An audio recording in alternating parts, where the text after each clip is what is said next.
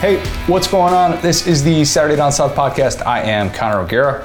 Well, I am fired up for today's pod. Really fired up.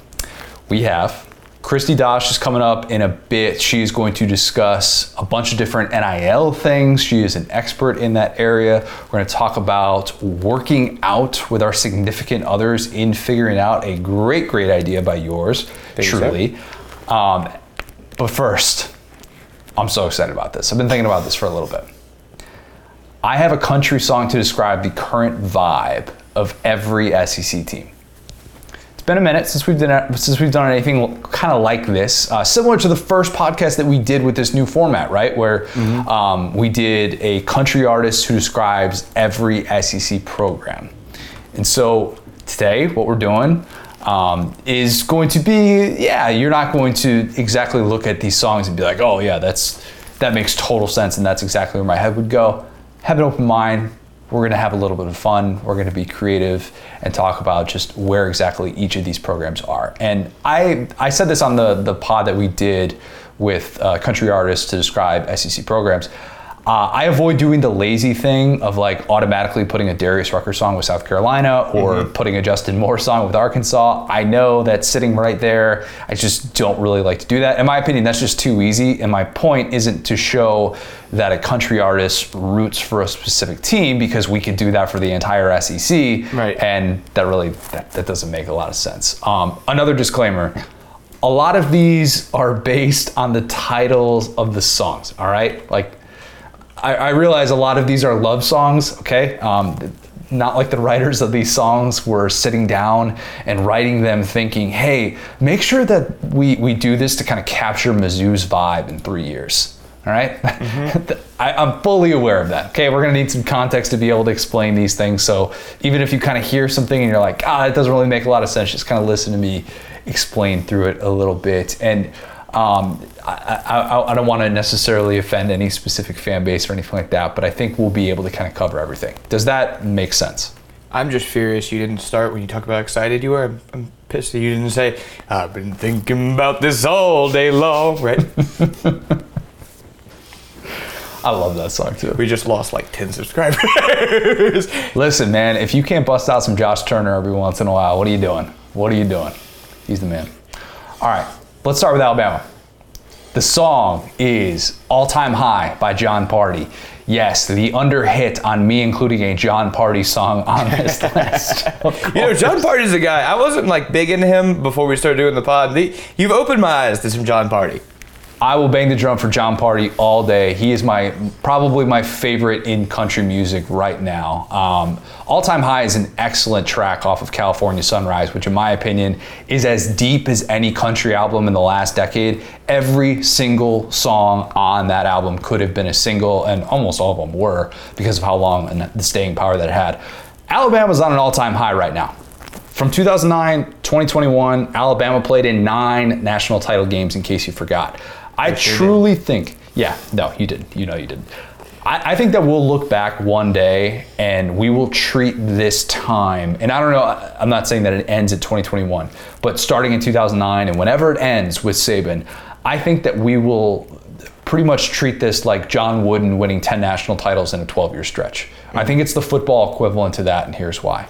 Tom Osborne, widely considered one of the probably 5 greatest college football coaches ever, right? I think we can say that. That's not getting too crazy. I didn't spend too much time in Nebraska to come up with that take. Yeah. He played for 5 national titles in 25 years as Nebraska's coach. Wow. Okay? Yeah. Bear Bryant, you've heard of him. Another dude, spent 25 years at a pretty well-known program, Alabama. You've also heard of that. He only played for 8 national titles. Just off the bat. Yeah. Gosh, we're losing people left and right with this pod. He only played for 8 national titles. Okay, so that's how incredible it is. To me, the most impressive thing is that Saban has got to as many national titles as he has. What Saban is doing, even coming off of a title game loss, is an all-time high that we've truly never seen in college football history. There's a 0% chance that Saban's successor will match what he did. I wouldn't bet the house on much, but I would definitely bet the house on that. His successor will not live up to the standard that he has set in the last decade plus of dominance that we've seen. As John Party says in All Time High, the day I quit you is the day I die. The day Saban retires, this all-time high is over. Alabama might compete for titles every year, but not at the rate that they're going right now. All right, Arkansas. The song, one of my favorites, How Do You Like Me Now by Toby Keith. I almost went with Bless the Broken Road here. I didn't really want people to get too caught up in whether Rascal Flatts is country, so I settled on this one. I think the vibe kind of fits it a little bit more. The internal dialogue is really the best part of this segment. I have a lot of internal dialogue notes in here because I went all over the place. I've been trying to think of this list since probably about Sunday when I was doing yard work, and I started to just come up with them for a few teams. Like, you know what, I can do this for the entire SEC. We can get there. So I take some heat from people for being more of like a 2010s country convert, okay? I'm not somebody who grew up with it in the same sort of way that a lot of other people who are listening to this podcast did, but this might be my favorite 90s country song. And yes, it counts as 90s country because it was released in late November of 1999. I made sure to check that. This song, in a very weird way, is about a dude who was rejected by this girl and then made fun of when he took the unconventional path. That's Arkansas. Hunter Yurachek was mocked for hiring Sam Pittman, and now Pittman and Yurachek both just get to say, how do you like me now? Because, let's be honest, we didn't imagine they'd make it this far. And all of these other teams who spent big, they made the splashy hires, like the woman in the song who married into money, they would love to have someone like Pittman running the show. There's something super relatable about this song, and there's something super relatable about Arkansas. Like I've said before, Arkansas is currently in the lead for America's team, okay? I'm probably gonna do something a little bit more in depth about that for 4th of July, spoiler alert. One of the beautiful things about this country is that with the right mindset, you can totally change your fortunes and dunk on all of your haters. Every time I hear this song, I'll think not necessarily about a girl who turned me down or something. I'll instead think about that guy in my high school who made fun of me when I walked past him and he would just say, sports. And now I would love to be able to go back to that guy and say, hey, my passion for sports is the reason that we've had millions of people listen to this podcast and read my stories. So yeah, how do you like me now? All right? Boom. And rant. By the way, one of the reasons I also picked this song, and I said earlier about how the vibe just kind of fits more, I can totally picture Sam Pittman ripping this one off in karaoke. Absolutely. Sam Pittman was born to sing this song, I think. I don't know if you ever would, but it makes a lot of sense. You can close your eyes and picture it. All right, let's do Auburn here. And I'm going in alphabetical order, by the way, in case you weren't able to. Yo, really quick, is Sam Pittman what we thought Brett Bielema was going to be? Like, because Bielema rolled up out of Wisconsin. It was like he was this big jolly guy who's gonna like change Arkansas football. It was pretty underwhelming. Like, it was a fun time. He was kind of fun, but overall pretty underwhelming. Seems like Pittman has somehow just turned into what we thought Bielema was gonna be. Different point in their careers. Different point. In some ways, you're absolutely right. I think there's something to be said for that. And the style of football, establish the line of scrimmage, you're going to have this amazing ground game. We would expect that of any team coached by Brett Bielema. We would expect that for any team coached by Sam Pittman. The difference being Sam Pittman talking about spending his life in Hot Springs, Arkansas is different than Bielema, who just left a Power 5 program, an established one at that, to go pursue Arkansas. You didn't really think, all right, he's going to retire here. This is kind of his end game mindset. He was still a little bit on the younger side. I know it's kind of a weird thing to say because he's been around for a little bit. Yeah. But that, like, I always kind of had this thing in the back of my head of like, would Bielema eventually take Kirk Ferentz's job at Iowa? He's got an Iowa tattoo. He's an Iowa grad. So he sure does. Thank you for bringing that thought back into my mind. People forget that. They shouldn't. And the fact that he's in the same division as them right now is a little interesting. But I think that there's a point to be made about that. Like, best case scenario, Bielema is what Pittman has become. But definitely some differences just kind of where they are with their respective careers. Okay, Auburn. Settling Down by Miranda Lambert.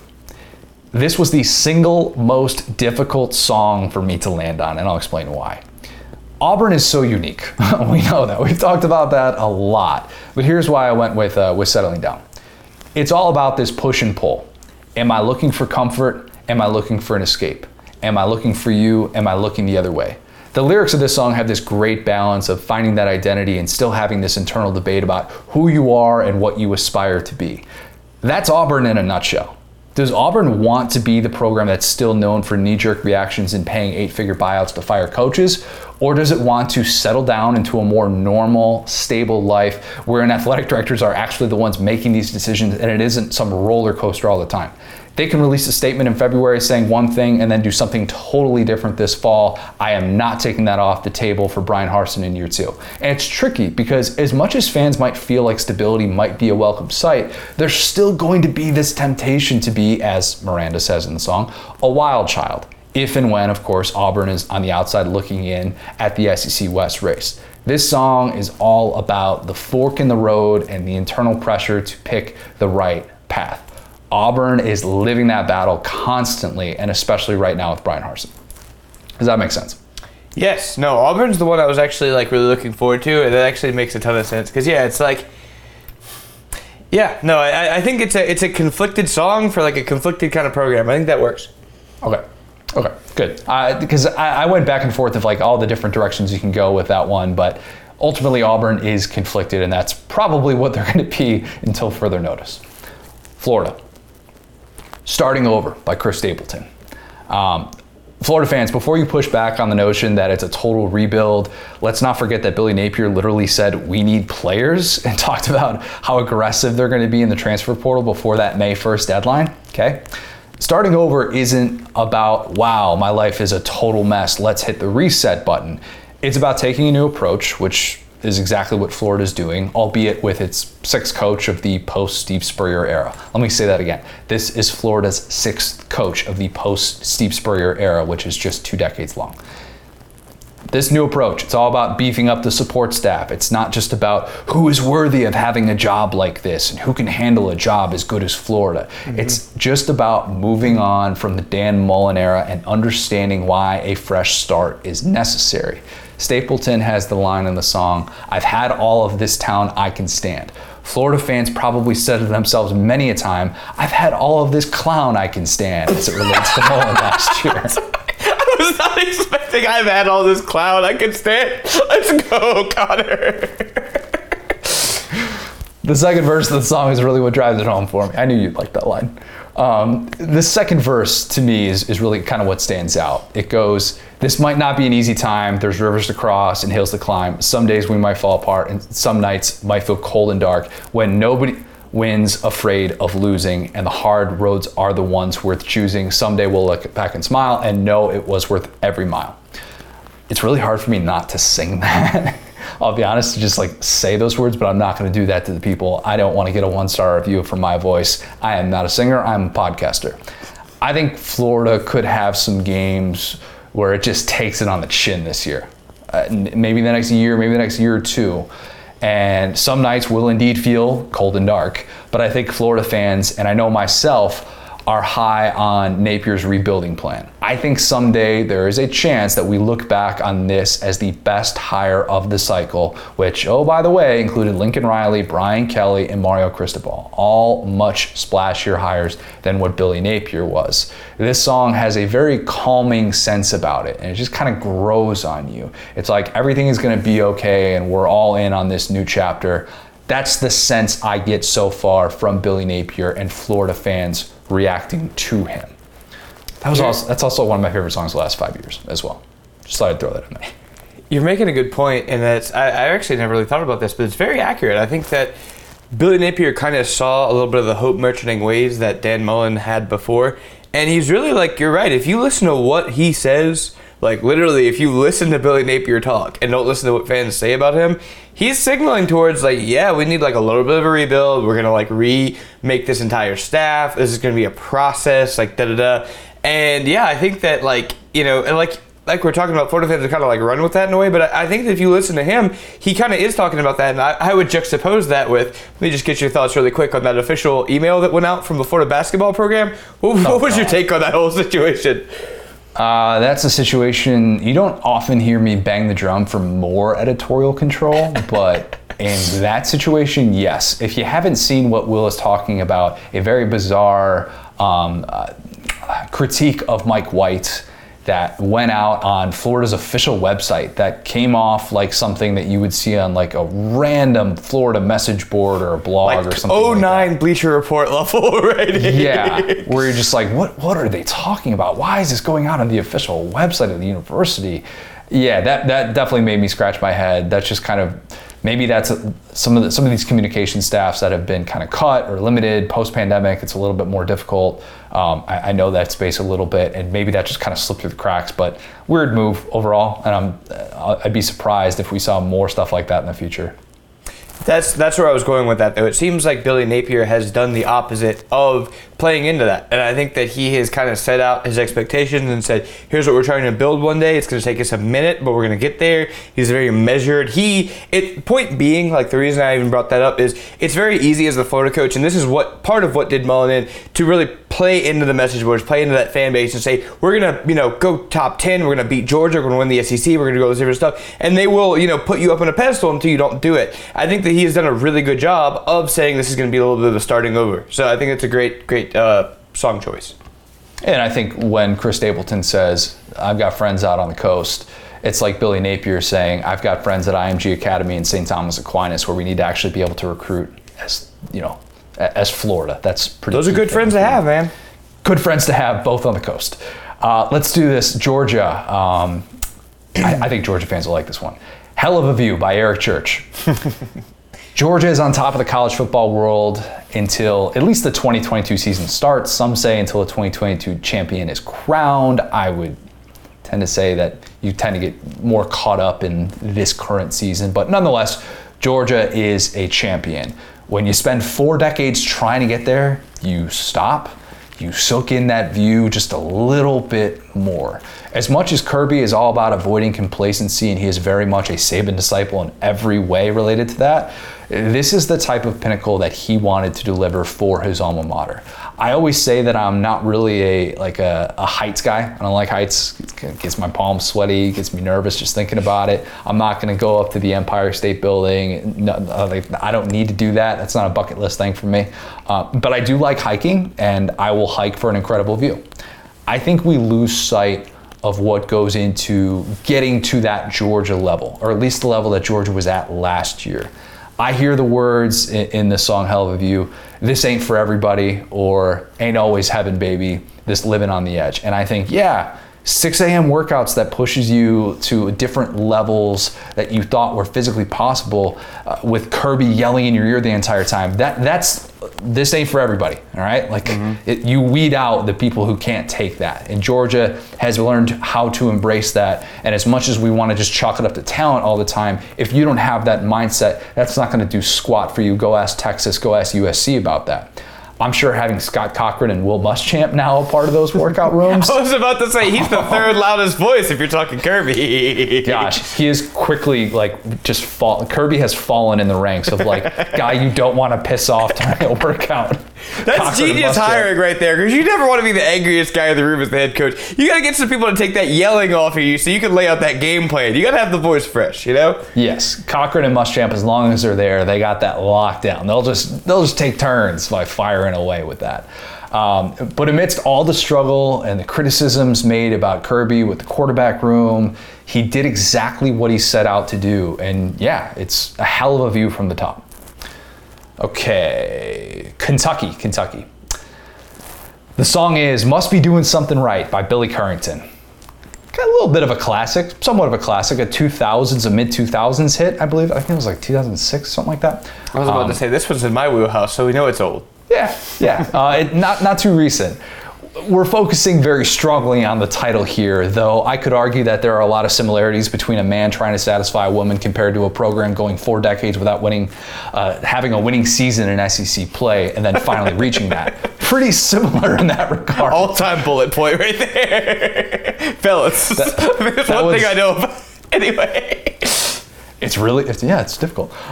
Don't explain that one to your kids in the car, parents. We don't need that. But I say this. Kentucky must be doing something right if it has a coach who is about to enter year 10 on the job. Kentucky must be doing something right if that coach is doing things we haven't seen since Bear Bryant was in Lexington. Kentucky must be doing something right if it can now pay a football coach a salary that'll be at $8 million per year by the time that salary is done. Kentucky must be doing something right if that football coach just signed the number 13 class in America and continues to be a significant player in the transfer portal. I think Kentucky fans would say that they don't know how they earned a love like this, to quote Billy Currington. Because suddenly, a basketball-crazed school has one of the best situations at the Power 5 ranks in terms of, if we're just talking about satisfaction for a fan base. Kentucky's up there. Well, right? Just for football, yeah. Just for football. Overall not satisfaction, not so much. But football, yes. We are not having a St. Peter's discussion today. This is strictly football. But they're at that nice place where, maybe they'll end the Florida streak, or maybe they'll end, this streak, or maybe they'll go 5-3 in SEC play, and that still matters a lot. And I think for a program like Kentucky that had just been so snake bitten for so long, and it was just one thing that was going to prevent Kentucky from reaching that next level, they finally feel that sort of exhale, that aha, that, oh, it's clicked. I have finally figured things out to establish exactly what we've been looking for. Stoops doesn't really come off as this player's coach who's going to be buddy-buddy with his guys, but you talk to these guys who have played for him and you can see why they love him. I mean, listen to Cash Daniel talk about the guy. And it's because of that Youngstown blue-collar mindset that just by the time that you're done playing for Stoops, unless you had some sort of weird falling out or playing time or whatever the case may be, you just learn to appreciate that man and what he has done for that university. Also, side note, speaking to fans of country music and specifically those who are familiar with the work of Billy Currington, I had no idea that he put out this album called Intuition in 2021 that was apparently really bad, really bad. Very weird sound. Picture Good Directions, all-time great, probably country song of the 21st century, but literally the polar opposite of that. Okay. It could not be more different. Just very, very weird. That's why you haven't heard a single off that album on the radio or anything like that. You're like, oh, why do we only hear stuff from Billy Currington that's at least 6 years old? That's why. Anyway, Kentucky must be doing something right. Okay, well, we reached the point that you've been waiting for. LSU, Easy Come, Easy Go by George Strait. Yeah. I came really close to doing Sinners Like Me. Oh, man. Eric Church. I was going to make a joke about Brian Kelly coming from a Catholic school, how LSU just sort of passes the baton to a long line of sinners, like the previous coach. The comps were there, trust me. But alas, I avoided that comp. We decided not to do multiple Eric Church songs. It's been a very Eric Church heavy podcast lately. The actual phrase easy come, easy go is basically how money and material objects come and they can be used and spent just like that. That's fair to describe a program who just paid $18 million to have a coach walk away 2 years removed from a natty and then turned around and broke the bank for what'll turn out to probably be about a 9-figure commitment to Brian Kelly. And this, it's going to end up being 9 figures. Who are we kidding? With those bonuses, we need to remind ourselves of how crazy those bonuses are all the time. They are absurd. He's getting a bowl bonus, all right? Listen, something I thought would be a given until recent years, no. I mean, come on. But anyway, so this song is about coming to grips with the reality that two people aren't meant to last for the long haul, right? No fault, no blame, nobody done no wrong. The LSU Ed Orgeron breakup wasn't some nasty, drawn-out deal. I mean, the guy stayed as LSU's head coach after he was fired, all right? They didn't fight over the $18 million as some expected, myself included, that there would be some Tennessee-like lawsuit. That did not happen. To quote King George, vaya con Dios, good luck. Easy come, easy go means in this sense for LSU was, we can recognize that we just have to call it quits and call off all bets and it's on to the next one. LSU will probably just find a way to have a fourth different coach win a national title this century and then move on to the next one right after that because they don't need to force anything if it's not there, or rather if it's not in the cards. How do you like that one for LSU? That was cool, man. Like going a little bit old school. I think that you're right about, it's a very interesting situation to be put in. Yeah, it's one of those that's definitely changed since we did the first one, and it's a very confusing time to be an LSU fan. But like you said, we're going with the flow. It's really just I'm not stressed, so I think that works out. I did Chris Stapleton for my artist who most resembles LSU when we did this last year, because it was when LSU hits right, you're like, oh my God, this is incredible. When you hear Chris Stapleton hit those high notes at a concert, you just stop and realize I'm listening to one of very few human beings on planet Earth that could do what he just did. And there are very few programs in all of college football that can pull off a year like what LSU did in 2019. But yes, things have changed just a little bit. Easy come, easy go. Mizzou. I went with One Man Band by Old Dominion. I am, before anybody that isn't country crowd speaks up, I am not a diehard Old Dominion fan or anything like that, even though my brother pointed out that the lead singer, Matthew Ramsey, is my country music doppelganger. Fun fact. And you know how music sometimes makes you think of a very specific time in your life? Do you get that, Will? Mm-hmm. For sure, yeah. Just like certain memories, or maybe something reminds you of when you were 17 or something like that, and you always kind of go back to that place. I've always had a little bit of a soft spot for Old Dominion because when my dad was in the hospital with his second bout of cancer, I spent a lot of time driving my mom's car to and from the hospital, and she was on this Old Dominion kick, so I would just leave it on. It would just automatically come on, the CDs in the car, and I'm just like, all right, this is fine, this is whatever. And just to sort of escape my thoughts. Written in the Sand, one of my favorites. I almost picked that for Auburn. Probably also could have worked for Mizzou, and whether it could have described, like, it probably could have described like the Eli Drinkwitz dynamic. Is he going to be long-term at Mizzou, or is this kind of a short-term thing? Just, as they say in the song, trying to get it while we can. Don't need to explain that one either. Parents, this is a PG-13 podcast. But yeah, just kind of this back and forth, will they, won't they type of deal. But I went with One Man Band because lately it just feels like Mizzou is all about that one dude. Tyler Beatty last year. The year before, the one-man band on offense was Larry Roundtree. The one-man band on defense was Nick Bolton. It seems far too often so dependent on that one dude to carry the load on whatever side of the ball it is. And in this case, as it applies to Mizzou, I think everyone involved wants to show that they can be more than just that one household name. It gets old being a one-man band. In life, we seek companionship. In football, we seek having a team full of guys carrying their own weight. I'll admit that Mizzou was a little bit tougher to kind of pin down, but I think this one works. Probably could have had some success if we went outside of the country music realm and went with U2's Still Haven't Found What I'm Looking For. I think that would have worked. That's a lot of teams, to be fair, yeah. It's a lot of teams, yeah. Who can't say that at some point for the SEC, in the SEC in the 21st century?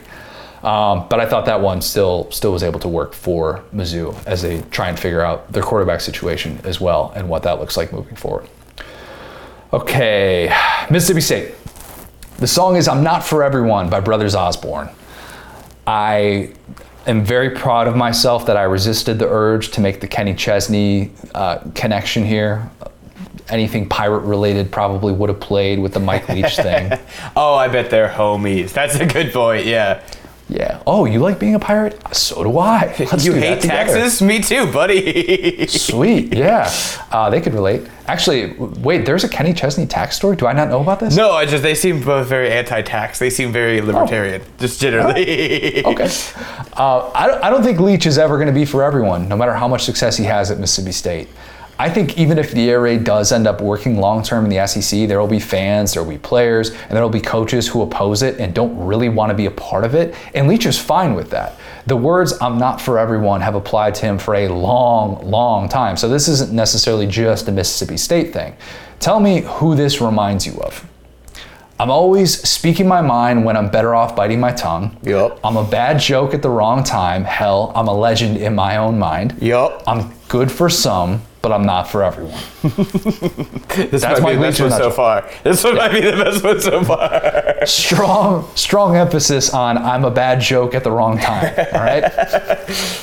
Leach is the most acquired taste there is in college football, even more than like a PJ Fleck. All right, and PJ Fleck is kind of the one who has said many times, "I'm not for everyone." Leach is as unapologetically himself as there is in the sport, and with a media landscape that often kind of loses its collective mind whenever it hears something that isn't just coach speak, that's not an easy thing to be. Leach, I don't think, is even for all Mississippi State fans. There's probably a good portion of the fan base that wishes he would run the ball more, or like, I don't know, pretend that a tight end exists. I love looking at the PFF numbers for tight ends from Mississippi State's offense, because they don't exist. They're not even there. It's just a blank page. Yeah, it's just a blank page. But Leach is going to be Leach, for better or for worse. Okay, Ole Miss. The song is My Kind of Party by Jason Aldean. Easy one. Very, very easy one. I'm somewhat reluctant to say that I've been to a game at Ole Miss because I went there in 2018, and I don't think that was the way that you're supposed to consume all things Ole Miss. The Grove was great, it was awesome, but I watched Ole Miss have a pretty relatively empty stadium, not fully empty, but at least it was somewhat empty by halftime because Alabama just blew the doors off them. It wasn't even close. Wasn't that the game they had like the long touchdown to start the game? With Metcalf, yeah. Yep. I'm sure that was electric for like 45 seconds. Oh, More God. than that, there was a commercial break in there. I bet they were losing it for like 5-10, yeah. For like 10 minutes, man, we're thinking, hey, and then 2020 kind of became that. The 2020 game that they had against one another. But yeah, the 2018 game did not play out to be that. I don't know, the final score was like 63-7 or something. Yeah. It was bad. It was really bad. I've admitted in the past that I thought the only reason Ole Miss fans wanted Matt Luke fired at the end of the 2019 season was because it had been so long since they could actually conduct a real coaching search, and I thought getting rid of Matt Luke was going to be a mistake. I wrote that, I said that, I'm on record, I was wrong. What Ole Miss fans wanted at the time was exactly what they currently have. They wanted a splashy hire with a high-powered offense. Kind of like what they had with Hugh Freeze, just maybe without the NCAA violations and the off-the-field drama. Just keep the cell phone stuff away. Go figure that Lane was exactly the man that they needed to deliver that. You know, kind of stabilize the program. Lane's it's funny how things change. Stabilizer. Yes, that is what he has done. This is an Ole Miss fans kind of party. That's what this offense is. That's what this team has become. The party is the party in the SIP marketing strategy was brilliant. Chef's kiss to whoever came up with that within that Ole Miss athletic department. This is the best version of Ole Miss right now. I'm not living and dying with every play like Alabama or Georgia fans are. You know, they've grown accustomed to that. LSU at certain points in the 21st century, of course. But, you know, it's having a high-powered, fun brand of football that wins a lot of games, but is absolutely worth the price of admission. Say what you want about Lane. Say that you don't like that he goes for it on fourth down so much. Say that you have long-term concerns about the defense. Say that you worry that Lane isn't going to be in Oxford for a decade. What is completely undeniable is that he has absolutely brought the party to Oxford. Once upon a time when Jason Aldean was just cranking out bangers, this was the perfect road tripping song. I already did my rant about why it feels like Jason Aldean kind of peaked around 2013, 2014 and how he doesn't really belt out songs the way that he used to. But this song still plays, and as long as Lane is running the show in Oxford, it'll be a party in the SIP. Okay, South Carolina. The song is Good Vibes by Chris Jansen. Easiest one of the entire bunch. Very, very easy. South Carolina is the ultimate good vibes team this offseason. Gamecock fans are soaking it all up now, especially now that they've got a coach that they really believe in. They even have a starting quarterback that they really believe in. Those boys went from Sabulia to Spencer Rattler in like 3 months. That is insane. I don't want to say that Zabulia didn't bring good vibes because he did. He was good. We are a very pro Zabulia podcast, but just in terms of, you know, your situation, that is a night and day situation. Very, very different. And you know what? It's a fun place to be. It's not this intense walking on eggshells atmosphere with some coach who's on the hot seat. So much of that and the vibe associated with South Carolina is because of Beamer and how positive he is. He is a good vibes type of dude. And that's not to say that he just kind of sugarcoats things, but he's just such a 180 from the attitude that we saw kind of later in the Muschamp era. And look, like that's not meant to be a total dig at Muschamp, because to quote earlier what we were talking about with Billy Currington, he must be doing something right if he somehow got Power 5 head coaching and Power 5 defensive coordinator jobs for 15 consecutive years. Okay, I can't take that away from Muschamp. He had some very important friends, and he was able to friends in high places. That's the Muschamp. So. Yes, not friends in low places, but friends in high places. Exactly, the inverse of that. Yes, definitely. Beamer's energy was needed, and it's really evident in the first year that he has been there. I think it's actually a lot more rare than we realize to be in a spot like the one that South Carolina is in right now. I don't officially know the ceiling for South Carolina just yet, because nobody is established as the clear-cut number 2 team of the East. We haven't seen the fruits of that world-class facility South Carolina has just yet. We don't know what the program would look like if Clemson came back down to earth, or at least a notch below those 2015 to 2020 levels that we talked about last podcast. Vibes should be good after beating 3 teams that I would have assumed going into the year would probably blow out South Carolina. They beat Florida, they beat Auburn, they beat North Carolina in the bowl game, including Georgia and A&M. South Carolina still might be facing the daunting reality of having annual dates with 3 programs who could be yearly top 10 teams throughout the 2020s, which is like looking at your phone and seeing that it's going to rain and be miserable, like pretty much for the rest of the week with the weather. It's going to monsoon. But for now, just sit back, fill up your cup, enjoy the good vibes. Just take it all in. That's what South Carolina's doing. Okay. You're going to like this one, Will. Tennessee, I went with 8-second ride by Jake Owen. Oh, boy. An 8-second ride, or as we like to call it, the over-under on Josh Heupel's opening touchdown drive. That's how long it lasts. Yep. That's the obvious connection here, right? The Vols are all about the explosive plays right now, and after a decade of being pretty much starved from those explosive plays, it's nice to see the occasional 50-yard touchdown in Knoxville. Alabama was the only SEC team with more scrimmage plays of 50 yards than Tennessee. The only Power 5 team with more scrimmage plays of 70 yards than Tennessee was Michigan. Now there's a sentence that you wouldn't have believed 5 years ago. No way. Jared Garantano? No, not exactly Mr. Explosive, okay? Things have changed a lot in a very quick period of time with Josh Heupel. But the real 8-second ride stat is obvious. The Vols possessed the ball for an average of 24 minutes and 29 seconds per game. Dead last in FBS. Tennessee possessed the ball for a full minute and 20 seconds less than any FBS team in America. That's crazy. That's the average. That's what they do. That's the offense. It's quick, it's hard hitting. You're gonna get off the field in a hurry. It's explosive plays. You have those capabilities. So Spin zone. Are they actually a defensive team then? Some are saying. They're playing. It seems like they hate playing offense. They keep getting off the field, man. That's true. They do like playing defense a whole lot more than they like playing offense. Yeah, the complementary football thing that we were talking about, it's still a question mark. Don't get it twisted. It's still there, even though Tennessee was kind of able to work through that and get to a place that exceeded expectations last year. So that's definitely why, at least partially why I picked this song, which if you listen to country music, you know that's kind of a very early Jake Owen song, kind of different than anything he's put out, anything like in the last 10 years or so. There's another piece of it. The song starts off with, "Hey girl, what's your name? Haven't I seen you before?"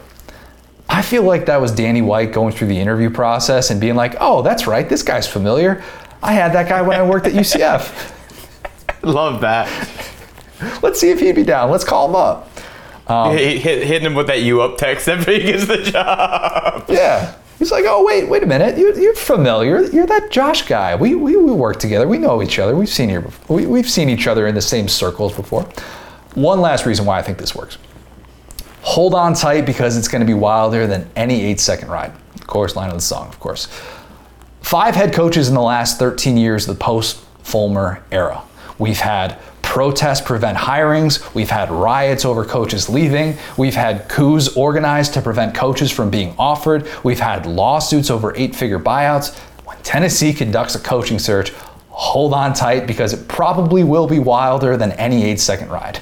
I love SEC football. Wow. That is just so much stupidity has happened to just leave them in a good situation. And just as a Tennessee fan, you gotta just be throwing up your hands and being like, cool, I'll take it. Yes, of course. How could we not? Okay. Let's take a quick break, and then I'm gonna come back. I gotta catch my breath here a little bit, clear my throat, and then we're gonna come back, all right? Are you subscribed to the Saturday Down South YouTube channel?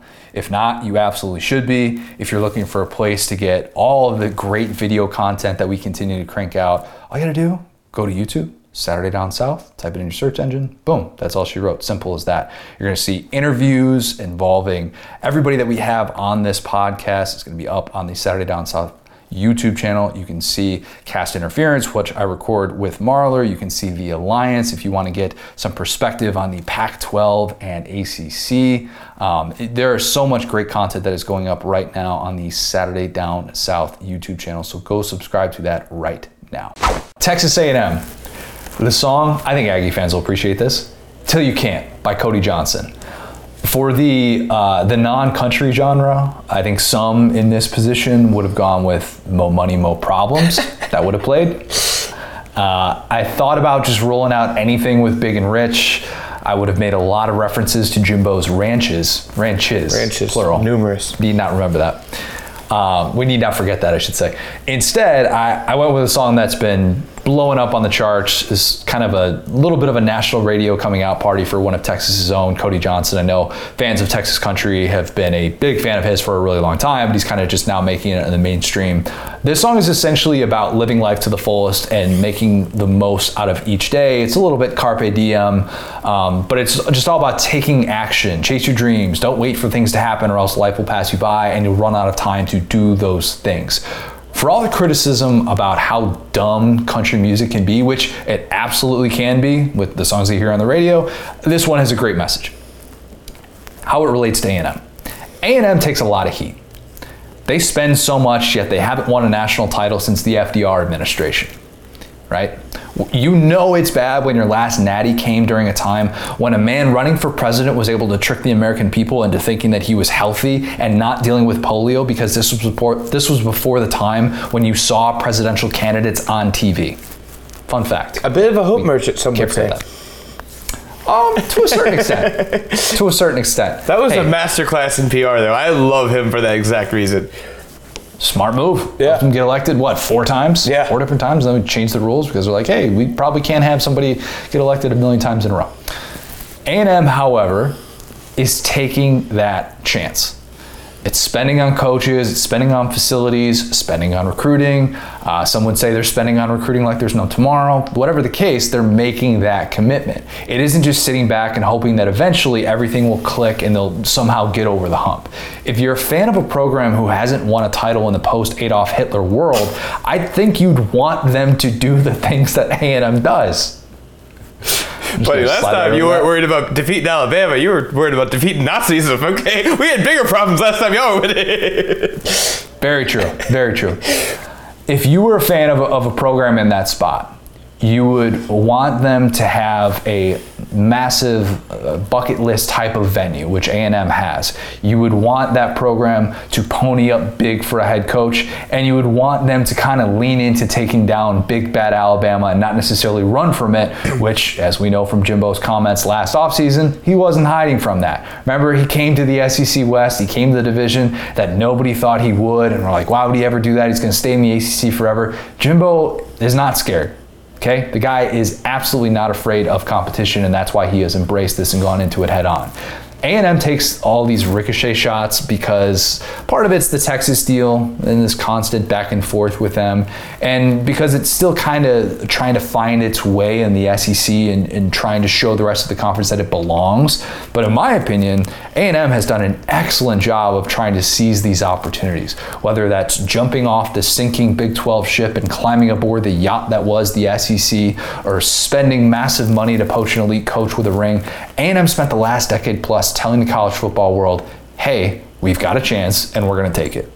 So I can't fault A&M for that. I know that was a spot where a lot of people would just expect me to just make jokes related to A&M and not just random Hitler references, but here we are. Listen, you expected to not see an Adolf Hitler reference in this here podcast. You expected wrong again.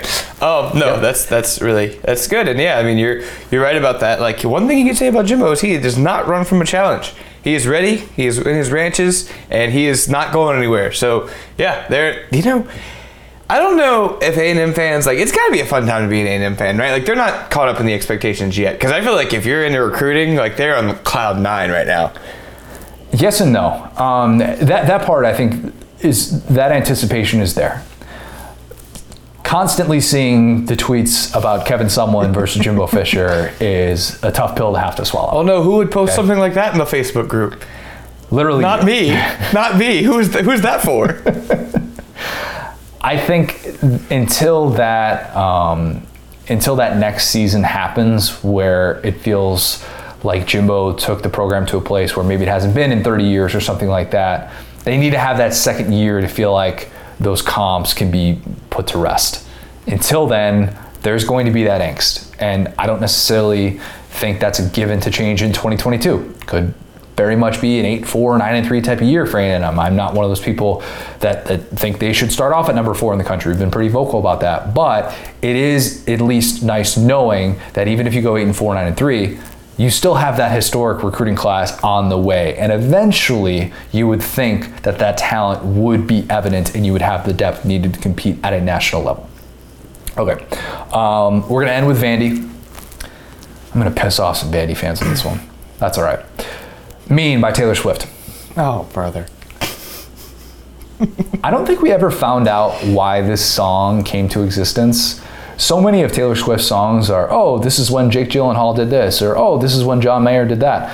I'm pretty sure this one, which is an extremely rare non-love song from her country days, I think that was just sort of left open for interpretation.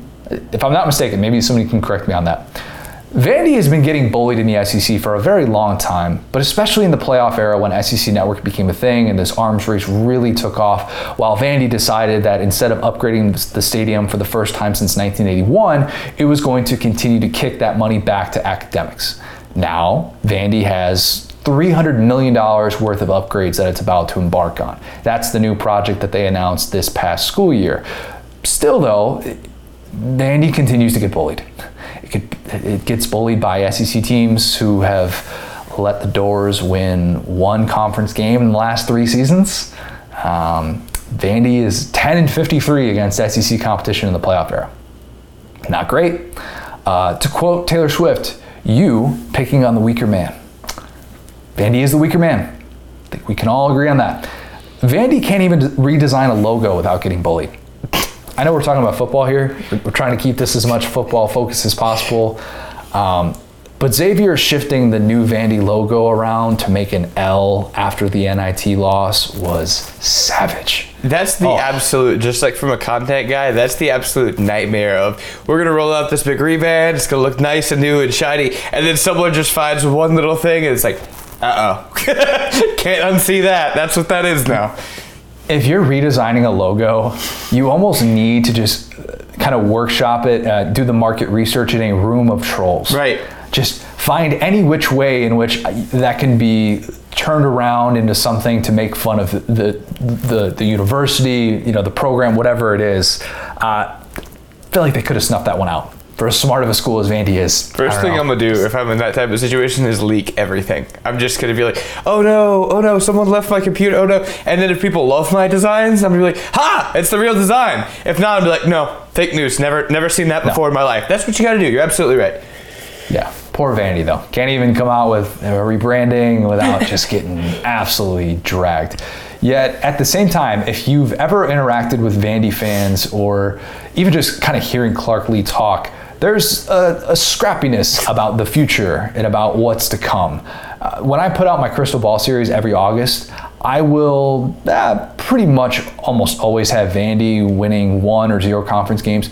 I hear about it from Vandy fans. I do. I really do. Like, it's a more passionate bunch than what the Saturday optics would probably suggest. They aren't UCF levels of online, but they're at least out there, and they do absolutely exist. And there's probably Vandy fans listening to this podcast right now are saying, yeah, finally, I feel like I'm being heard. The words, someday I'll be big enough so you can't hit me, applies to Vandy finally spending on athletics upgrades like the rest of the SEC and hoping that it can finally stop getting pushed around. Don't know if it'll happen, but it's at least the thought that counts. Will, any thoughts on any of that, not just Vandy? That, first off, I try so hard to be pro Vandy in this podcast. And here you go, taking the one SEC school in Nashville and giving them a Taylor Swift song. That is so disrespectful, but hilarious. I think that's so great. It was a compliment in my book, but that's all right. It's so funny. It's like they have the one country music, but no. Yeah, I think I obviously, like I said, I stick to the older country, but I've heard most of these, and I think they fit. I think I got a brand new girlfriend would be a good one for LSU as well. I was thinking about that as it came through, but yeah, no, I think that it's a pretty good way to take the pulse of the SEC, man. I could have done. There are a lot of artists in country music who don't have any sort of accent, but for their songs, they'll kind of add in a little accent. Yep. That would have been just sitting right there for LSU. But I'm like, it doesn't really, that doesn't really encompass kind of the overall vibe of the program. That's more just kind of a thing to make fun of Brian Kelly. Fair. So, those opportunities were there. We should have a graphic out on this soon, just to I can't wait for this all graphic. These. I'm gonna put on motifs so I can see this graphic. Yeah, poor Alex. I'm gonna send him all these songs. He's be like, "What the hell is this, man? What are we doing here?" And when there's no context, that's what people always get riled up about. So if somebody says, like in an Instagram comment or something like that, "There's no like, what do you mean about this?" Just point to this episode and say, "This is all the context in here." If they would like any sort of explanation, all right. We've just signed up Alex for a very confusing day at work. He's just gonna be. Why are we still talking about Chris Stapleton? What is happening here? It'll get the people going. Hey, if we got people talking about John Party in our mentions, life could be worse. Okay, we need to be talking about John Party more. All right, let's kick it to Christy Dosh. She's going to help us sort through some of these pressing NIL issues, make sense of what's just a wild time in college sports. So here is Christy Dosh. Now excited to be joined by a very special guest. It is Christy Dosh. Christy writes about all things NIL for Forbes. She's the author of Saturday Millionaire. She does about like 5 or 6 other things, sports business related, that I'm probably leaving out right now. Christy, you are admittedly NIL obsessed. I feel like it's just a win to be at this place now where NIL is so part of the vernacular, where you don't necessarily have to like explain to people all the time what exactly NIL is, and we're not getting it mixed up with NLI for National Letter of Intent. But do you still get that at all, though, where people are like, wait, are you obsessed with recruiting? Like, what exactly does NIL mean? I think pretty much everybody, at least in my circle, has heard of it now. It's funny because when NIL was first starting, literally the first week back in July, my air conditioning was out and I was living at my parents' house for the week while I had no air conditioning. And my parents just heard me doing these radio and TV interviews all week long, talking about name, image, and likeness. And by the end of the week, they were experts too, because they listened to me talk about it all day, every day. So I feel like all the people, at least in my world, have got it figured out now. What's your approach to, or I guess what's your biggest takeaway from seeing this 1-year anniversary come up really soon with NIL, which is kind of a crazy thing to fathom. This summer will be the 1-year anniversary of it, but what's been maybe the biggest takeaway you've had kind of seeing the way that some of these things have played out? Yeah, it's that NIL really is possible for everybody. I mean, I have talked to Division II and Division III student athletes who are making tens of thousands of dollars on brand deals. I've talked to NAI student athletes who are doing it. I think if a student athlete wants to do something to monetize their NIL, whether that's social media promotion or it's creating merchandise or it's creating a camp or a clinic, I mean, there's so many different ways for them to monetize. If it's something they want to do and that they're able to make the time for, there's an avenue out out there for them. Now, it might look really different for a Division III volleyball player than it does for a Division I football player, sure. But I think that all of the sort of prognostication that this was only going to be for Division I, or it was only going to be for men's student athletes, or it was only football and basketball, none of that has been true in my experience. Now, the media tends to cover the biggest deals. And so, you feel like you hear about certain categories and certain people over and over. But I've been able to talk to a lot of student athletes at every level. And if they want to monetize their NIL, most of them have figured out a way to do it. It's actually kind of taken me by surprise a little bit to see that play out so much, and to also see the impact of TikTok and seeing that there are a lot of women college athletes who have benefited from this because of their following on TikTok, the way that they can grow an Instagram account, and the way that I almost wonder if, some of these business owners are now seeing that as like, oh my God, like we'd be foolish not to try and capitalize on these followings more so than just random Power 5 quarterback who, maybe they post like once a month, they have a ton of followers, but what does it really do? It doesn't really push the needle. How have you kind of seen that dynamic play out with, it's been a little bit, I almost feel like it's on the women's side, it's actually been more lucrative than anybody could have anticipated after, like you said, we were talking about just the big time athletes are going to be the only one who benefit. This is being general, obviously, but I think that female athletes have better long-term potential. I think they're doing things they can do long after graduation, long after they're not playing their sport, because I think most of those deals aren't based on what sport they play or even how well they're doing in their sport. Whereas with football players and maybe men's basketball players as well, I think it is more based on, being a starter and playing right now. And maybe it doesn't have the same long-term potential, but maybe it has more short-term upside. Maybe they're getting bigger deals dollar amount wise. I mean, we've seen the data show that, but I think brands who worked with, especially in the influencer social media space, brands who already worked with influencers who are non-athletes, long before NIL was a thing, they were working with college age students who were influencers and had big social followings. You see far more women in that space than you do men. Women, data shows tend to have more engaged followers. They get more comments and shares and likes, and women control a lot of the buying power in the United States. I mean, I'm a big shopper, I'm not going to lie.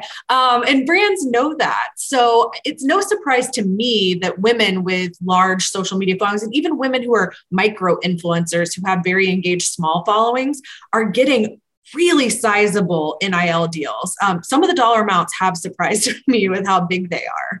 Yeah, that specifically. Should there be a cap on earnings? Can there be a cap on earnings?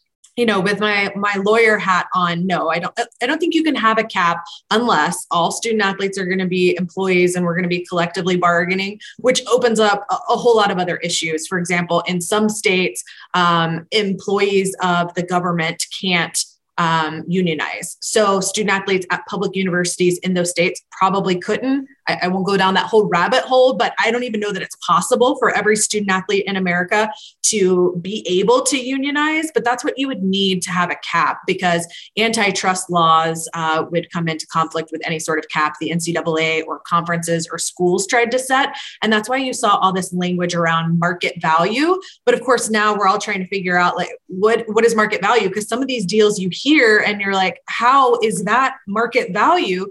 But is market value just what someone's willing to pay for it? And in that case, how much is a booster sometimes willing to pay to get someone to a certain school or keep someone at a certain school? I think we're starting to see that play out. Okay, that situation we saw, the 5-star quarterback who commits to Tennessee from California, Nico, I'm not going to bother to try and pronounce his last name yet. I'll get there eventually. But I've been practicing it, but I'm not quite there yet. Are you able to get 2 syllables in? Because I can't. Well, the problem is I've watched other reporters saying it to try to learn it myself, and they're not all saying it the same. I know. I watched him say it. I literally watched a video with him saying it. I'm like, I'm more confused now. I'm not going to be able to get this. It's going to be like he's on a first name basis. I practiced DJ Uiagalelei for a month before I could get it. I mean, every time I saw him on TV, I was writing an article about him doing a commercial with Dr. Pepper. Yep. And I knew I was going to end up doing radio interviews about it. I had the story a few weeks early and knew it was coming. And I would watch these videos and practice saying his name because I want to be respectful. I want to be able to say it, but it's tough when you can't get in touch with the person and have them tell you how to say their last name. And you have to rely on other reporters who are all saying it differently. Yes. DJ Uiagalelei. I was going to ask you about him, where we see the Dr. Pepper commercial. And that's kind of like the traditional mold that a lot of people expected, like what they expected NIL to look like is now you can have these national campaigns. But even with somebody like him, who's a preseason Heisman favorite, by November, you can't air that commercial. And that looks like a big loss for Dr. Pepper, where maybe they could have gotten some of those headlines. But if you're looking bad for something like that later on, I guess like it's, kind of similar to the progressive thing with Baker Mayfield, isn't there some market correction with that? And maybe could that give some of these companies, some of these brands, maybe some sort of like hesitancy to move forward with campaigns like that? Yeah, it's tough. The very first car deal we saw, I remember getting it on a Friday. It was Miles Brennan at LSU. Yeah. And I remember getting it Friday. He broke his arm over the weekend. And by Monday, he wasn't playing anymore. And I talked to several people about like, how does the car dealership still get value out of that relationship? Because at the college level, there cannot be language in the contract that says that the contract and the money is dependent on performance. It can't have anything to do with playing on the field. It can't even be that you have to be on the roster. As a matter of fact, some lawyers have stretched the definition a little bit, but it can't be based on play at all. And so when someone like that gets injured, there's nothing the brand can do. They have to fulfill the contract. And, if it's a brand who they have experienced marketers, they understand how to pivot with that. I think you can change your campaign to fit what the situation is. Now, something like that where you have a player injured, I think there were some fun ways. I had sports marketers weigh in an article I wrote, fun ways they could rework that campaign and sort of play into the fact that he was injured and maybe get like other players on the team to drive him around. And they had some cool ideas. A little different if the guy is playing poorly on the field and you don't really want to highlight him anymore. You might just be eating the campaign. So the problem is brands can't protect against that. And so do they trend more towards student athletes who are really strong on social media, where it doesn't really matter how well they're playing on the field if they have an engaged following on social media that's not based on their performance as an athlete? Like I know there was a student athlete, I want to say he's at LSU too, but I could be wrong, who was an avid hunter, and everything on his Instagram was all about hunting. And he's been doing all these deals with like hunting apparel and hunting equipment kind of companies. They don't care what he's doing on the field because his following, those people are engaged with his Instagram posts because of the hunting pictures and the hunting advice. And so I think that might be a safer play for a lot of brands than going with a big name who, if they're not playing or they're not playing well, doesn't have any influence. Yeah, it's interesting. And I think they're still figuring out what that looks like. And a lot of people, when they see the headline or they connect the dots with the situation like with Nico, and we see this deal for $8 million, that headline comes from The Athletic. And on a Friday night, we're like, whoa, this is taken off to a different level than anybody expected. Okay, so maybe this is a two-part question, but why is that able to kind of exist when it looks very obvious, like it's pay for play? And then also the role that collectives are playing in these deals, which I've talked about kind of the merits of collectives and why I think they can be good to sort through some of these different things. But why was that deal able to kind of exist, and how is it proven that it isn't just obvious pay for play? I still have questions about how it exists. Yeah. I am a lawyer and I really wanted to see the contract. I have tried unsuccessfully to get a copy of it because I have a lot of questions about what's built in there. What we do know from the Athletic report is that it said in there that the deal was not contingent on that student athlete going to a specific school. And, all the rumors have been that it's Nico and that it's a collective associated with the University of Tennessee. I really pissed off Tennessee fans a couple of weeks ago talking about it. So I have laid off since then. And it's not because I'm a Gator fan. If the Gator Collective, which is my alma mater, if Gator Collective did this, I would feel the exact same way about it. From a legal point of view, even if you say in the contract, this isn't an inducement, which they had a sentence like that about how it wasn't an inducement. That's like me walking up to you and telling you, I'm going to punch you, but it's not battery, and then smacking you right in the face. It's still battery. It doesn't matter what I say. It fits the legal definition of battery. Now, where the problem is here is who's going to enforce it? Exactly. We know that the NCAA is hesitant to enforce anything after the Alston decision last summer. And from a legal point of view, I think rightfully so, they're, not wanting to enforce these kind of things. And they don't have any subpoena power. These collectives are outside of the NCAA's purview. All they can do is go after the student athlete, but we don't even know exactly who the student athlete is, and so I talked to a former NCAA enforcement guy about, could you even do anything here? And his answer was he didn't think so. He thought if you kind of went down the rabbit hole with it, there's not a lot anybody could do here except the school involved. And so what I said that pissed off Tennessee fans was that if I was the athletic director at Tennessee and I knew for a fact this happened. I mean, right now it's a rumor that this is who it is and this is the collective it is. I would look into it. And when I find out that this is true, because student athletes have to report their deals through compliance, if I found out this was true, I, as an athletic director, wouldn't want that student athlete at my school. That is my personal opinion. That is the way I would choose to run things. Maybe that's why I'm not an athletic director anywhere, because no one would want me taking that stance. But that's the only way in which you keep these deals from happening, is if schools decide to fight back against collectives essentially buying players. Everybody's wondering what this deal could potentially do for Arch Manning. And I'm sure that's a name that you're going to be talking about a lot over the course of the next few years here.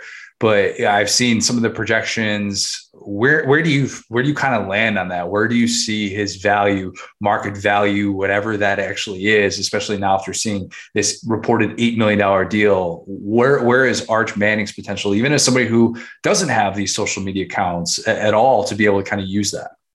When this came out, a lot of people tweeted me and they were like, it's got to be Arch Manning. And I thought, not a chance, because he comes from a family that's got good legal advisors. And, he's got his uncles to turn to who know a lot about this. I don't think he would be taking that kind of money from a collective while he's still a high school student athlete. However, he's going to have so many brand deals on the table, just based on who his family is. Forget how well he does or doesn't perform on the field. You've seen both of his uncles be tremendous influencers and brand ambassadors. And so just being part of that family, even if he didn't play college football, I think if he had a sizable social media following based on something else, he would be doing tons of brand deals. So I don't even know if you can put a number on what he's going to be able to do. And so much of that is just having the Manning name and having, that support behind him and all the things they can teach him to look out for and all the ways they can teach him to be more engaging and to be a personality that brands want to work with. I did a story years and years ago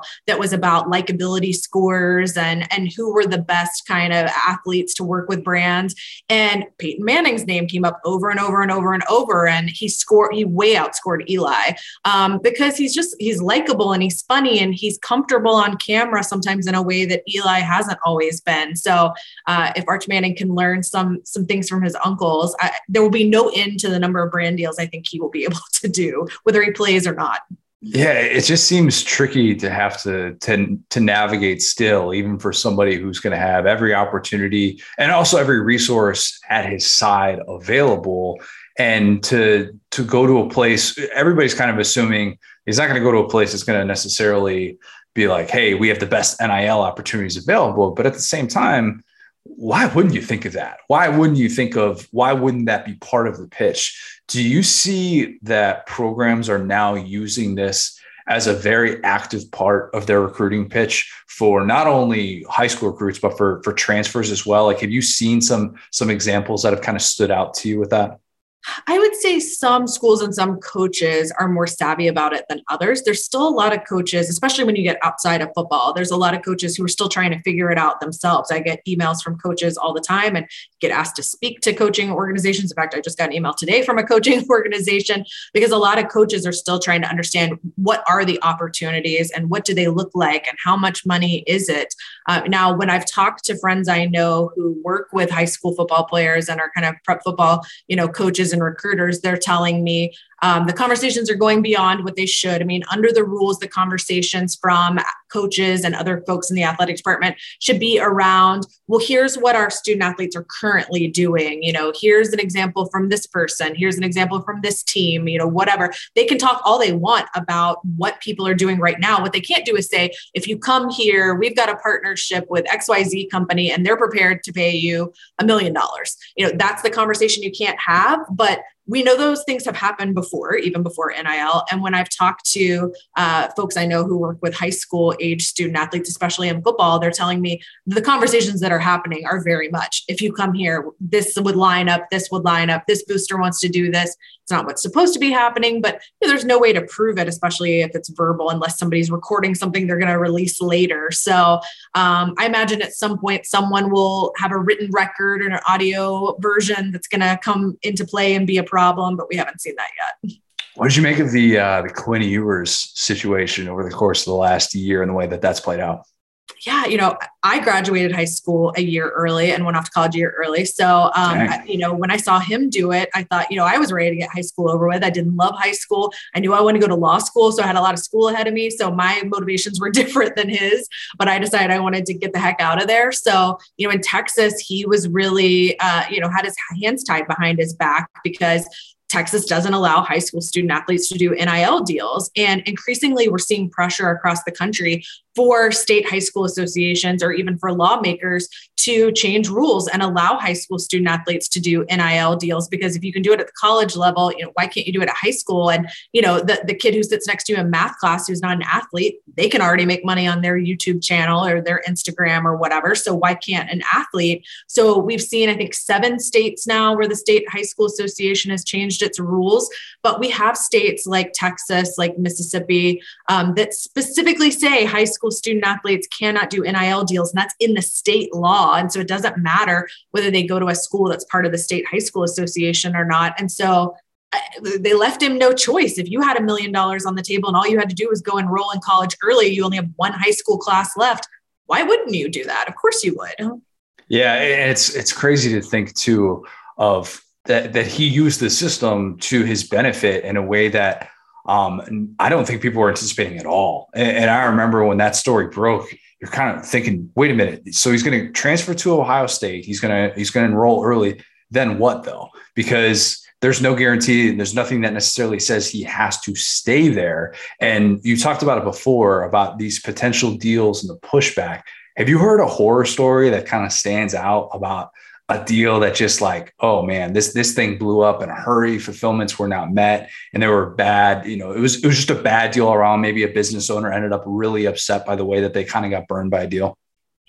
That's a good question because I can't off the top of my head think of a situation where that's happened. I think a lot of brands have gotten the value out of the announcement alone. Those of us in the media have been covering NIL like crazy, especially in the early days, the first couple of months. And so a lot of the value was just in putting the press release out there and getting people to write stories about your company. And, who cares what the student athlete posted down the road or didn't post? Like a lot of them got the value out of the media coverage from just doing an NIL deal. What surprised me the most in July and August was that all these deals that were coming out were from companies I have never heard of before or since, really. It was a lot of regional and local companies, but even national companies that had no idea who they are. I remember when I got pitched the first story on Libby Dunn. Like we all knew Libby Dunn was going to make a lot of money, huge following on social media. She's a gymnast at LSU. And her first deal was with Viore, I think is the name of the clothing brand. I had never heard of them before. Now, funny enough, like a month after I wrote the story, I was walking through a shopping complex in Southern California, and there was a store. I live in Florida. We don't have that brand here. So maybe if I had lived out there, I would have heard of them. But that's how the early days were. It was all these companies you'd never heard of. And so they got a lot of publicity value out of just doing an NIL deal and getting it reported on. So I have not heard anything where a brand has been really disappointed in the outcome. Have you had to talk any coaches or athletic directors into NIL? Or maybe the better question is, if you had to, what would you say to them? Well, okay, so two different points on that. Okay, one is that when I was talking to athletic departments last April, May, June, before NIL began, every athletic department I sat down with, it was, well, we're not going to let them do this and we're not going to let them do that. And this isn't going to fly and they're not going to use our IP. It was all about what they weren't going to allow. By September, those conversations had done a total 180. Well, we're going to see if we can make this happen and we want to make this work. And this is how we're going to adjust this. Like by then they realized it was going to be a recruiting advantage to help your student athletes as much as possible. And a lot of the restrictions went right out the window. Institutional policies, some schools have changed those 3 and 4 times since last July, usually to be less restrictive, not more restrictive. And now we see pressure on states that passed NIL laws to amend or repeal those to allow for more. And so that has been interesting to see like how fast athletic departments did that 180.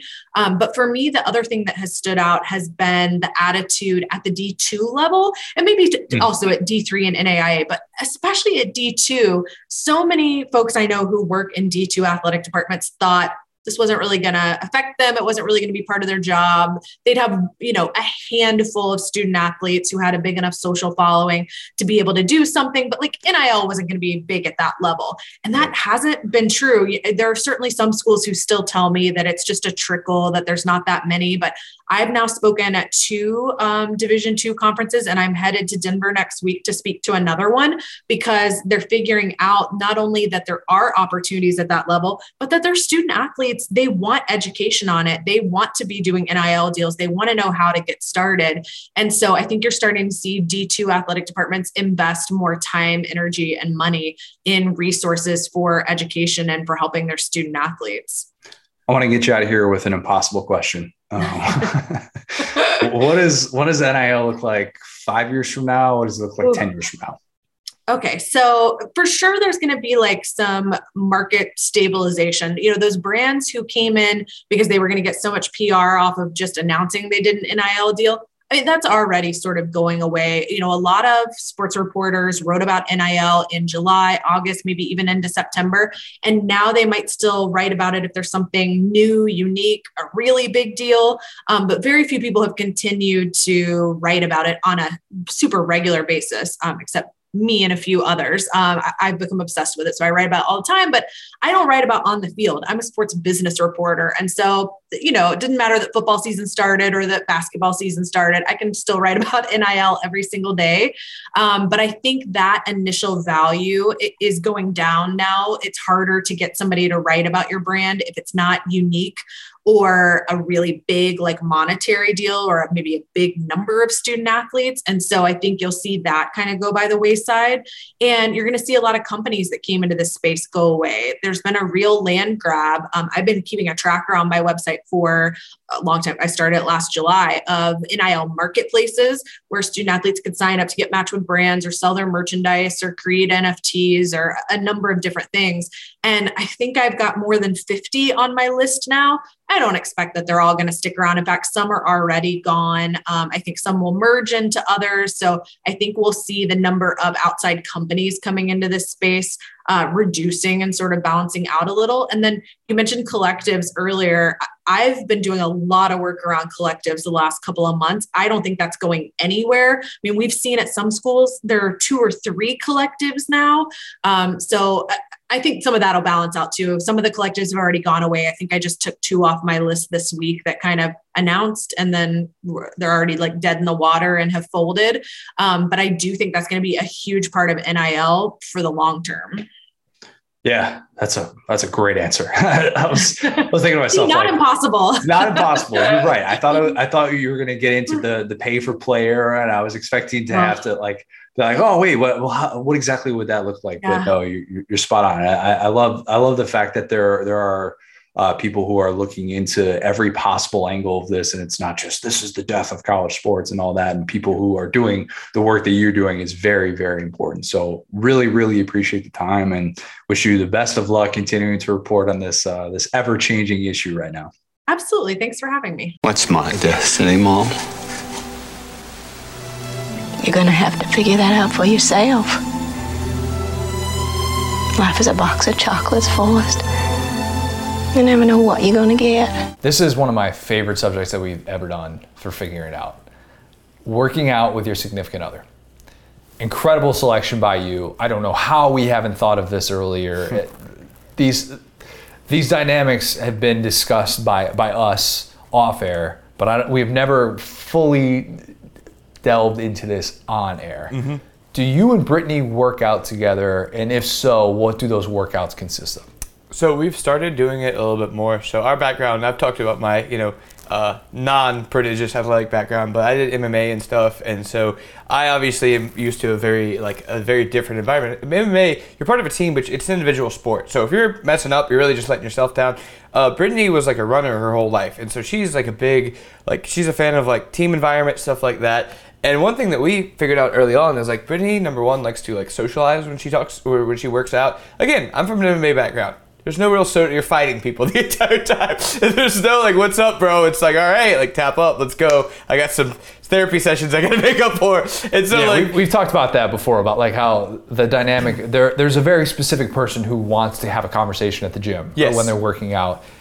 And I think most people aren't that person, but there are some, and it doesn't necessarily mean you have to be really annoying, but there's a very fine line of being social while working out. Exactly. And like Brittany's that person, since she was a runner, they would kill a lot of time by talking to one another while they're warming up and stuff. And like I said, I just, I've never been that person. So that's one thing that we've kind of like decided. It's like, oh, like we're doing this to spend time together. So we need to like plan our breaks and like talk. And then one thing that was crucial is like our warm-ups, like she's a person who likes to be coached as little as possible. So when it comes to like warm-ups, it's like, hey, I'm going to do my warm-up. You do your warm-up.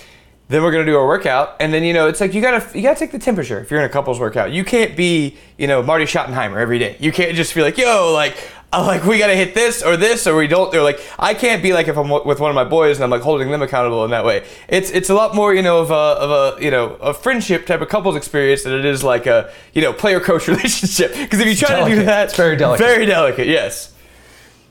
Okay, I'm glad you brought up that word, coach. Fun story about that. Mm-hmm. Lauren and my sister-in-law Audrey they're training for a half marathon that's in Nashville in a couple of weeks. We're actually going to miss each other in Nashville by a week. Mm-hmm. Like we're going to be there separate weekends in April. My brother and I will both be going. We will not be running, but it'll be just kind of a fun weekend. We've got an Airbnb downtown. For this half marathon, I have been doing the majority of the runs with Lauren, especially the long ones on the weekend. Did an 8-mile run a couple weeks ago. We did 10 miles this past weekend. We got a 10-mile run this Saturday that we'll do. And I like it because I'm a psycho who enjoys running, or at least the way that it makes me feel afterwards. What I do not do on these runs is go on my usual pace, right? Right. I'm perfectly fine with that, okay? I accept that we have different strengths and weaknesses. If I'm going too fast, Lauren's gonna let me know. I learned that the hard way when we first started dating. I learned that I never, ever, ever am going to be the one to tell her to push it. Right. It's not going to be my thing. I'm even going to think of my sign that I'm going to create for that half marathon in Nashville and make sure that it's not too pushy. Right. Whatever level of effort you have, we love it. Yes. Keep doing you. Keep doing your thing. I'm pretty sure the first fight we ever had was when we were on a run. We had a block or two left, and I said to her, all right, everything you've got in the tank. I might have pushed back a little bit afterwards. She's like, no, I'm good. And then I'm like, no, really trying. Coach Connor died that day. RIP. Died in 2012. he not literally, but he might as well have left this earth. That's not the role that Lauren wants me to play, and I respect that. Have you ever, so you kind of talk about that with Brittany. You have to take the temperature, right? Like that's, right. Understand that. Don't just go at your own pace and assume that everything is fine. Like it's a little bit different if you're, with your buddy or something like that, or like when I'm in Lexington, I'll work out with my brother, but just a little bit of a different thing when you're talking about working out with your significant other. When Lauren and I both had gym memberships, we would maybe lift together like once a week. I'd make up like a full body circuit to do together. Pretty standard like HIIT workout, something like that. Mm-hmm. Not sitting there trying to max deadlift and asking her to spot me on like a heavy bench day. Right? Yeah. We're not doing that. And I'm not sure that she was always crazy about it because I took the lead on it, and it is really difficult in those moments to make sure that Coach Connor isn't somehow resurrected from the dead. Right. Especially when, Connor, not Coach Connor, but just Connor is trying to show, proper form on an exercise or what exactly we're doing or how many reps or whatever. I liked it, but we don't really do it together, lifting anymore just because we've got the home gym in the garage. She's pretty locked into training for this half marathon. She also swims at 5 a.m. twice a week. Mm-hmm. That's the other thing. Yeah, Lauren is like a serious athlete too. Like she is like in leagues and stuff. Yeah. Yeah, I don't want this to... The first part of that might have come across as me thinking I'm like some fitness enthusiast and Lauren is just along for the ride. That's not the case, because if we ever did anything swimming related, I am confident that she would swim laps around me. I'd probably drown. It'd be bad. It'd be really bad. And like that day is coming when she's gonna say, "Hey, come out to swimming with me," and I'll be surrounded by all these adults who swim and do it competitively and have been swimming competitively for a long time. And I'm just going to be so in over my head. It's going to be the most humbling experience of my life. Eventually that'll probably happen. But anyway, different skills, that's what we have. And also Lauren's running her 5th half marathon, I think it is. And I've only run 1, so whatever. She's a better athlete. That's one thing on that tip too, is like you ever see like your girl do something just like that, like super athletic, and you're just like, dang.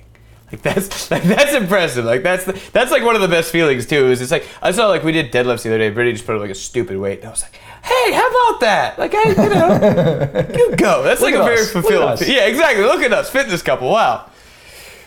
Yeah, when I saw Lauren swim, we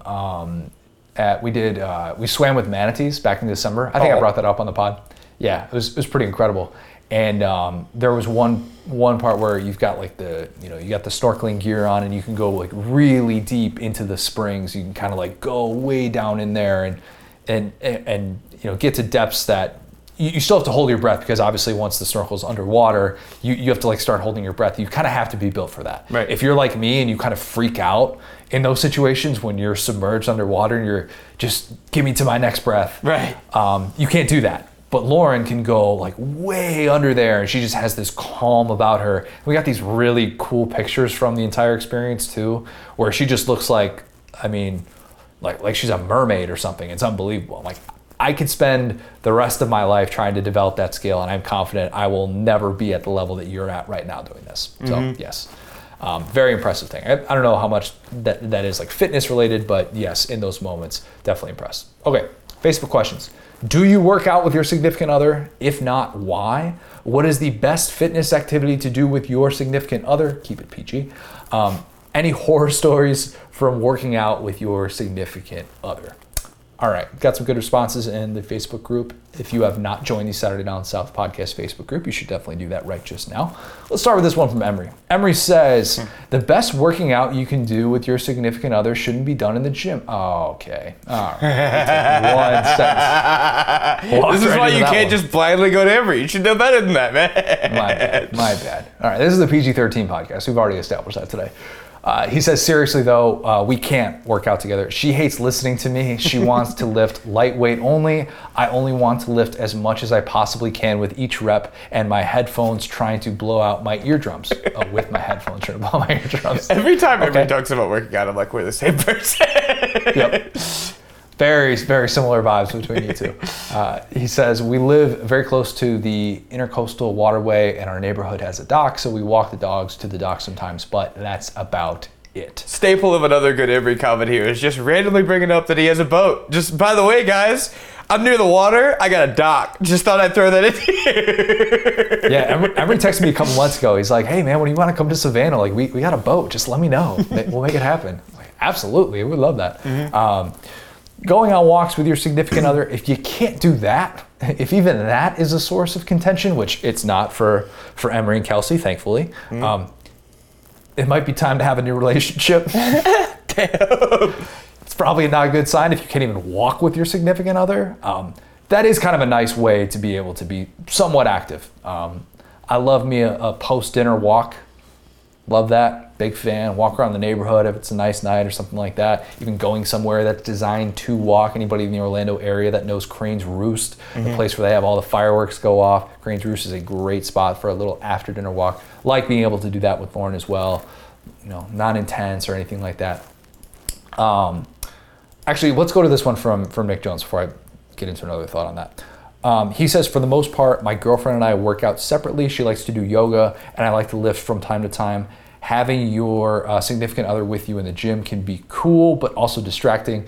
Doing endless curls, Ron Burgundy style, just to impress your girlfriend probably isn't the best workout and distracts you from the other stuff you should be doing. What a king. Yeah, you got to get those couple, like, yeah. Curls for the girls, but, you know, yeah, it only goes so far. Right. He adds, we do like to hike together though, and I find that to be the best group exercise. Grab a few friends, bring the pups, and explore the Colorado mountains. It's medicine for the soul and also a good full body workout. Absolutely. Hiking's great. Hiking's awesome. We just invested in hiking boots. Pretty significant undertaking as well. Got some hiking gear because we're taking a trip out to Utah this summer. Zion National Park. Should be a lot of fun. Heck yeah, man. But yeah, hiking's tremendous. Great way to be able to feel like you aren't just working at, like, running sometimes you just get kind of sick of it, but hiking at least comes with views and all that as well. So very good suggestion. Do you and Brittany do yoga together ever? We've done it before. She, like, used to be a yoga instructor. Okay, so when you do yoga together, you're just looking at her the entire time, right? I mean, yeah. Yeah. You don't got to expose to be like that, but yeah. That is what I do. Right. Like, especially early into the pandemic when we would just pop on, they had like the Les Mills body flow classes that you could just watch on YouTube or something like that. We would just put one of those on TV and then just do yoga based on that. I'm not following the TV screen. I'm just kind of following what Lauren's doing. Right. Yeah, us doing yoga is hilarious just because we're built so differently, and I'm not super flexible and she is. And so half of it is me staring at her and the other half is her laughing at me because I just can't do something very simple. So yeah, yoga is always a very fun time. I talk much like swimming is. It's a very humbling experience for me sometimes, and I need to be better with my flexibility and whatnot. I can't even do the crisscross applesauce. That's what kids these days are calling it. A little bit different than what we were taught to call it growing up. I can't even sit like that. Okay, I can't. So I am not the best at yoga, but I do like being able to do it every once in a while. It's a nice way to kind of decompress, and relaxation time at the end, always worth it, every time. Okay. Derek Walden says, we don't live together because we usually show up to the gym a few minutes apart after we get off work, and our days usually don't line up. Wait, so like you go to the gym and then like you see your significant other show up at the gym, you're like, oh, hey, I know you. Is that how that goes? All right, I guess. Says, she really got into lifting a little before our wedding and wanted me to make her a training routine. She's been doing my programs pretty much ever since. So she does a lot of the same workouts as me, but we still don't actually work out together. She dropped 30 pounds before the wedding, and wow, good for her. Yeah. And got in great shape for the dress. Now she has people asking her to critique their squat and deadlifts. That's awesome. Super proud of how far she's come. No real horror stories, luckily. Now she's wanting to work on her squat and deadlift PRs. 205 and 195 respectively, I think. Heck yeah, man. Putting up 205 on deadlift is not easy. Everybody always thinks deadlift is going to be so easy, and people that think it's easy end up just getting hurt, and then they never do deadlift again because they're like, oh yeah, I hurt my back doing that. The second they try and ramp up the weight and they can't get away with having bad form. So getting up to 205, that is really freaking good. And squatting 195, man, I'll tell you what. as somebody that is part of the Twitter squat police, at least subconsciously. We're all passive members of the Twitter squat police. Whether you say you are or not, you see a bad squat on Twitter and you're laughing. I don't care what you say. I'm here for all of that content. Like, I don't always comment. I try and not do that because I don't always want to be that guy. There are plenty of other people in the force who will do those duties. All right, I know they can take care of it. But as for me, like, I see, when I used to go to the gym regularly, I'd see all the time these dudes that are just start with 225 as their warm up, and they're not even getting to parallel. They're not even getting to parallel in their warm up. And if you're just kind of running through it, all right, it's warm up. You're doing maybe more of a quarter squat. I get it. That's totally fine. But then you kind of get into like the meat of the workout, and you're still not even coming close. And I'm like, I don't know definitively that you could squat 135. I truly don't, based on your form. Because if your degree of difficulty isn't changing at all based on your squat, you continue to add more weight, you're doing the exercise wrong. Yep. Sorry, that's what that means. So to get to 195, tip of the cap, that's a very hard thing to do, and especially like to be able to develop it with good form. Nobody wants to do squats. Nobody wants to do squats right. Nobody wants to do deadlifts right. Anyway, rant over. I want to get you on TikTok just so you could be part of lifting TikTok, because it's a very just chaotic place. One thing that I found that's super cool though, that I'd like to see you guys try is called I Start Where You Stop. And so it's like a couples lift where they do like squats or deadlifts. And like, let's say the girl will like PR, you know what I'm saying, like 205, that's where the guy starts. And I saw one the other day that the dude deadlifted like 600 pounds. It was the crazy, because the girl ended at like 265. I was like, oh, this is gonna be tough. And then he just kept going, and I was like, oh wow, dude was built like a mountain with kind of like a narrow base. It was just throwing this weight up. But yeah, it's a super cool thing. I'm gonna start trying too, because it's a very cool way to be like, hey, cool, like get your one rep and then I'll just pick it back up. So yeah, it's lifting TikTok is a very fun place. I say that to say, I haven't experienced it that much. Haven't experienced it. Just we'll see the random videos. Have you noticed Instagram is basically just becoming TikTok? Man, I have to understand that for my day job. I have a whole roll of takes on that. But yeah, guys, vertical video is here to stay, so get used to it. Yeah, it's not so much that. It's like, it's just so many videos. I'm like, this isn't what I thought I signed up for. I don't follow any of these accounts. How are these just you hear that robot voice and you're like, here we go again. Oh gosh, yeah, it's brutal. Okay, what are we talking about? Oh yeah, working out with our significant others. Yep. We'll end with this one from Krista Kissinger. Krista says, 2 years ago, my favorite Orange Theory Fitness, I assume that's what OTF means. Yeah, picked up on that. My favorite OTF trainer started her own gym. My husband came with me thinking it would be an easy boot camp style workout. The gym is called Primal 7 and uses the 7 core muscle groups in each exercise using VIPR equipment? Viper equipment. They didn't want to put the E in there, maybe? I don't know. That's a branding thing. Needless to say, he was dying about 15 minutes into the workout. Definitely didn't think he would ever go back. He accepted the challenge, and now we work out every Tuesday, Thursday, and we work out after work.